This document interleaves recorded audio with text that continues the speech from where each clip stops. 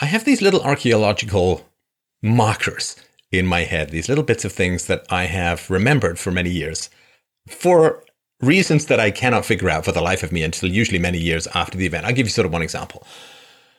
I used to watch the television show MASH with Alan Alda back in the day.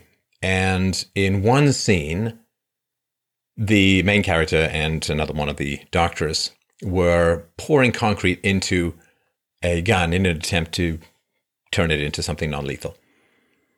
And they were making, quips and puns about what they were doing. And one of them just said, it's comedy of the highest caliber. Now, of the shows that I watched when I was younger, of that television show, I remember that joke out of all of them. I could be hard pressed to think of another particular joke of the hours that I'd watched. And every now and then these things sort of pop up in my head and I'm like, well, I wonder why. And I wonder why. And every now and then I'll sort of figure it out. So when I was a teenager, I was surrounded by very smart, but very nihilistic and acerbic people.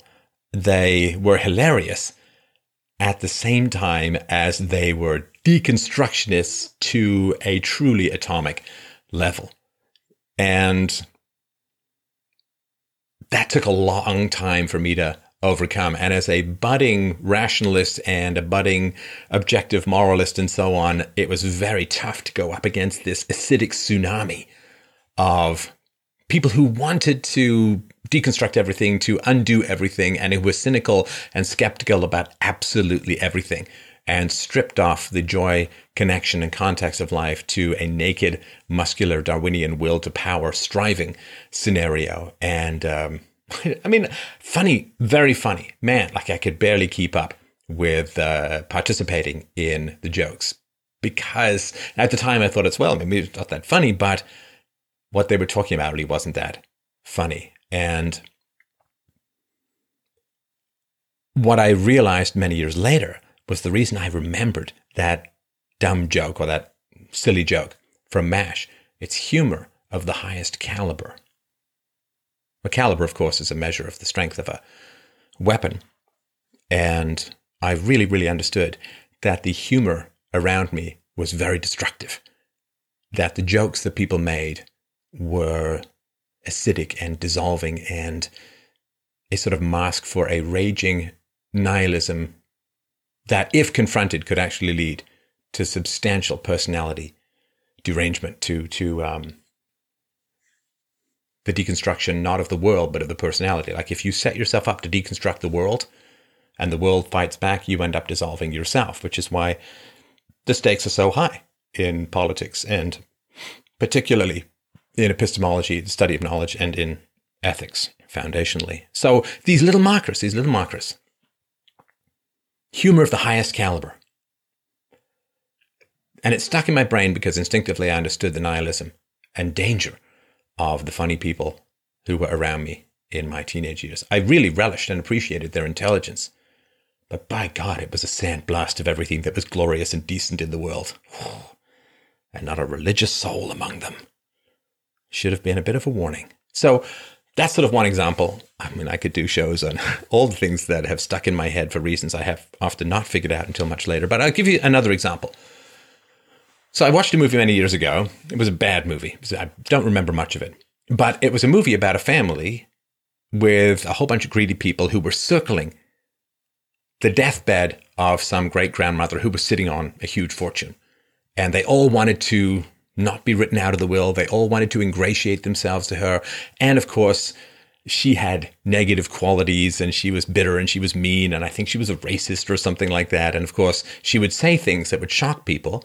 And they'd be like, good one, Granny, that kind of stuff. Because they couldn't afford honor because they were greedy. Now, I guess like everyone who watches movies, I've watched some great movies and I've watched a few duds over the years. I generally bail, but this one I went through to the end and it kind of stuck with me, again, for reasons that it took me quite a while to figure out. But I'll share this with you and see if it makes any sense to you. When you are independent, when you thrive on the sweat of your own brows and the exertion of your own musculature, the exercise of your own intellect, your creativity, your commitment, your willingness to go the extra mile, willingness to please customers, willingness to service whatever community supports you, as I try my best to service you, then honor and dignity and self-respect and integrity and so on, well, that's the coin of the realm.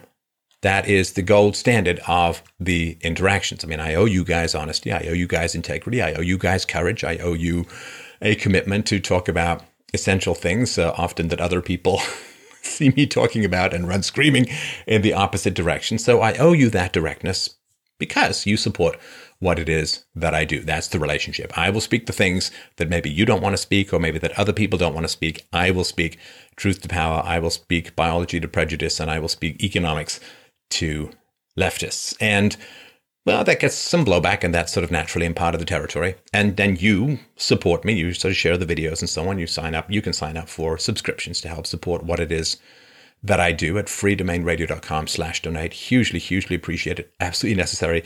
Really, really am grateful for this relationship that you pay me to speak truth that almost nobody else wants to speak, and to go all the way, baby, to go all the way with the non-aggression principle, to dance in my gymnastic way through the landmines of things like race and IQ and peaceful parenting and taxation is theft and all the other things that I have brought to the world over the years. We blew past 500 million views. 500 million views and downloads recently. 500 million, 500 million views and downloads, not even counting books and things like that. So it's been a lot. So when you are gathering your resources from a voluntary world through trade, through transactions, through providing value to value, then not only can you afford integrity, but you kind of need it. You kind of require integrity and honesty and morality, good high standards and so on. So if we think of this family in this movie from many years ago, all scrambling to try and ingratiate themselves to a bitter, vengeful old woman who enjoyed watching them dance, knowing exactly what the score was, that they did not like her, that she could be as unlikable as possible, but they could not afford in their own minds the barest shred of integrity or honor or decency. They could not disagree with her. They could not be disagreeable to her. They had to ingratiate themselves. They had to bow and lick and toady like your average court jester. And she knew all of this about them, and she knew what they were all about. And there was a sort of mutual loathing and self-contempt and the exercise of bitter blue rinse power from the aged crypt keeper that guarded the doorway to the family fortune. And so people were in favor and out of favor. And of course, not only did they ingratiate themselves to her, pretending to be a lot better or nicer. Everyone had to pretend. They had to pretend that the old woman was nice. The old woman had to pretend that they were being nice. And it was a horrible theater of rampant, base mammalian greed. And so they pretended to be better than they were to the old woman. And then they would turn on each other and ferociously undermine each other in the eyes of the old woman. You know, so-and-so doesn't really like you. He's only pretending. And then so-and-so would like, it was a horrible, horrible thing. And I think the reason that I remember this movie, which was not remembered for its artistic content or value or great acting or whatever it was, but I think the reason that I remember it, my friends, is because it had a very, very important lesson. And I think that lesson is kind of playing out in politics at the moment. And that lesson is this. Not only can you afford, but you absolutely require honesty and integrity. And even if it's just base honesty, integrity, like I had a job when I was 12, I would go down to a bookstore and I would assemble newspapers together and I would stock the shelves with books and so on. And I had to show up on time and I had to do a decent job and I had to make them happy. And I did that, and I'd get up awfully early on a Sunday morning and I'd take a bus and a train and a bus to get to the job. And I showed up and I did my work, and they paid me. They paid me in books and they paid me in money. And it was a great job to have. But I had to show up and I had to do a good job and I had to be on time and I had to be reliable and I had to be predictable. Like, you have to have at least that basic integrity to say what you're going to do. Like, you want the job? Yeah, I'll take the job. Okay, you got to show up at 8:30 on a Sunday morning an hour and a half away from your home. And I'm not, my family has not really been farmers for quite a while. I'm not much of a morning person in general. So you have to have that basic integrity. Like when I had a paper route, I'm sure you had similar things when you were a kid. Like I had a paper route, and that meant that I got paid a penny an advertisement for stuffing them into on a Wednesday it was, and I had to go and after school every day and on my bike and go and deliver the newspapers. And then very, very early on Saturday, I had to get up and, the usual thing, right? It's not a natural state for me. I'm not a, sunrise. That's like, oh no. It's the worst fireworks show of exhaustion that you could ever imagine. Please, sun, just consume us now and end my bloodshot-eyed existence. But you had to show up. You had to show up. And you just had to deliver the newspapers. You had to go collect the money and deposit it so that the newspaper company could get its income. So you just had to have that basic integrity. You got to provide value. You got to show up and you got to do the job. And that's if you're independent and you're owning your own keep in the free-ish market. Now, if you are dependent, it's quite another matter entirely. Because then, bad-mouthing, backstabbing, sycophancy, toadying, the currying of favor, the unleashing of venom, all of these things, they're all just part of an amoral strategy to acquire resources that depend not upon your ability to provide value, but on the whim of someone else. It's a very, very famous line. One of the most famous lines in 20th century theater came out of Tennessee Williams's A Streetcar Named Desire. The character Blanche Dubois is a neurotic and, a gay man in women's clothing, as Tennessee Williams said that Blanche Dubois was himself. And she's a neurotic slut who has delusions of sophistication and cultural and artistic grandeur, but basically is just a drunken tart who attempts to destroy the marriage of a brute and his hyper feminine wife. But anyway,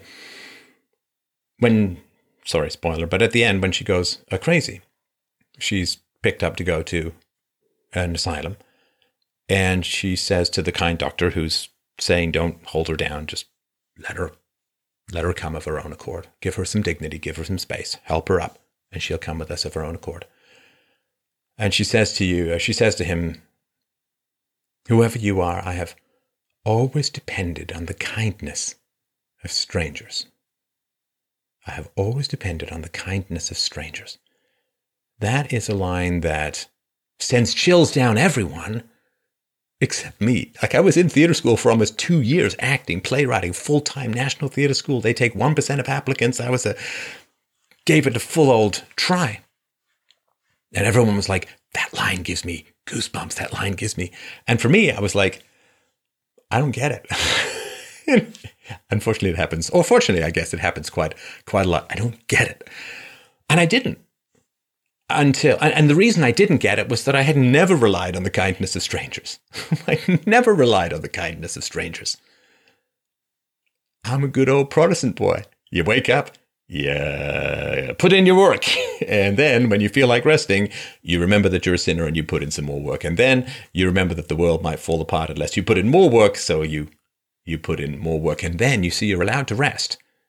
But not because you've earned it by working, but because resting is required to prepare you for the next day's working. And when you're self-employed, sometimes you have a total asshole for a boss, and that can be the case. When I do what I do, because, the stakes seem pretty high. And I have a pretty unique ability to communicate complex ideas to smart people like yourselves. So I have always earned my way, and I've never relied on the kindness of strangers. And so for me, having integrity, keeping my word, being a decent person, providing value, well, that's how I have not just survived, but succeeded to a large degree as a human being. So I just didn't really get this. I have always relied on the kindness of strangers. It gives me, right? And I've always tried to pursue fields where I can have the most control over my own success. One thing I hated about acting was, it's like that Dustin Hoffman scene where he's at the beginning of Tootsie, where he's trying to be an actor. You're too tall, you're too short, you do this, you do that. I hate the idea that, like, I always wanted to write plays and direct plays, which I did.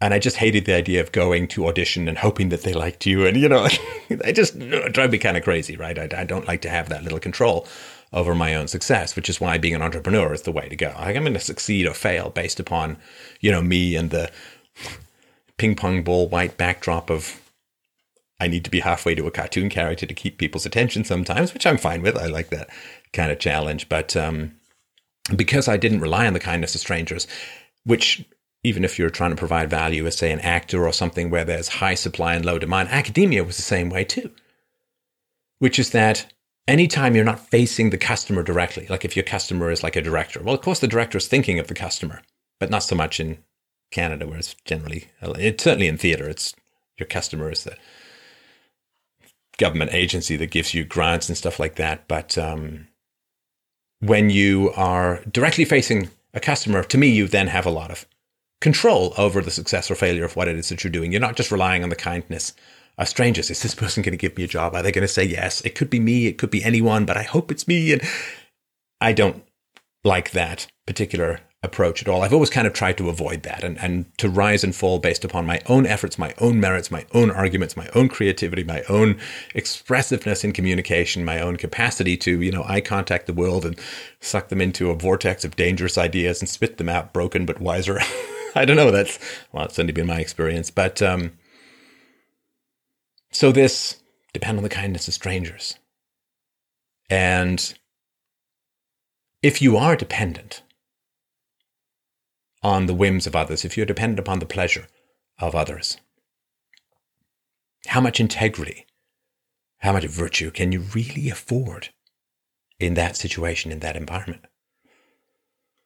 If you are in this movie, right, and people have been in this situation in real life, some matriarch or patriarch is dying, you got to ingratiate yourself, you got to give the praise, like the three daughters of King Lear at the beginning of the play, you're the most wonderful thing ever, do your little song and dance to get your slice of the kingdom from the decrepit king.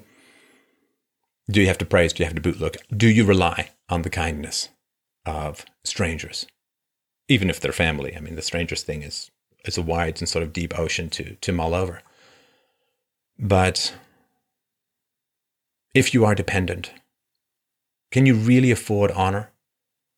Can you really afford integrity? Can you really afford to say no? Can you really afford to push back against people who might disapprove of you? Can you tell the truth to the old woman on her deathbed who holds tens of millions of dollars in her hand and can sprinkle them at whim? Can you say to her, you're a nasty, manipulative, greedy old woman. I really dislike you. I think it's a terrible thing that you're doing, making everybody dance for their money and setting everyone against each other and playing favorites. It's horrible. And are you willing to then, are you willing to walk away from the riches? Or do you chew it down, bite it down and say, well, for the good of my kids and for the good of this, do you shut up and crack your own spine over your knee like a man breaking twigs to start a fire that consumes himself? Would you be willing to stand up and speak the truth? Honor, you see, honor only flourishes, is only necessary, only rewards the practitioner in a state of freedom, in a state of the exchange of value. Now, you could say, and I understand this, there are emotional values as well as mere economic values. So you could say, well, the people in the movie, like the people are flattering the old woman to get her money, and she's giving them the money, they're giving her flattery, and her vanity and narcissism and shallowness require that or want that. And so, but it's still whim-based.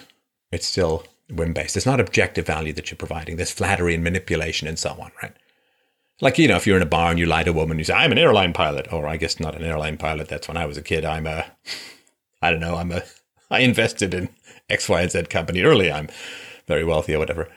Well, if you're lying, then you kind of are exchanging a value, which is you are triggering her desire for hypergamy, like to marry up and to date up and so on. You're lying to her So you're appealing to her vanity with something that isn't really there. And it's the same thing with the old woman. You're appealing to her vanity, flattering her ego, but nobody believes. It's a ridiculous show. Like, it's all sham. It's all a kabuki theater. Nobody really believes it.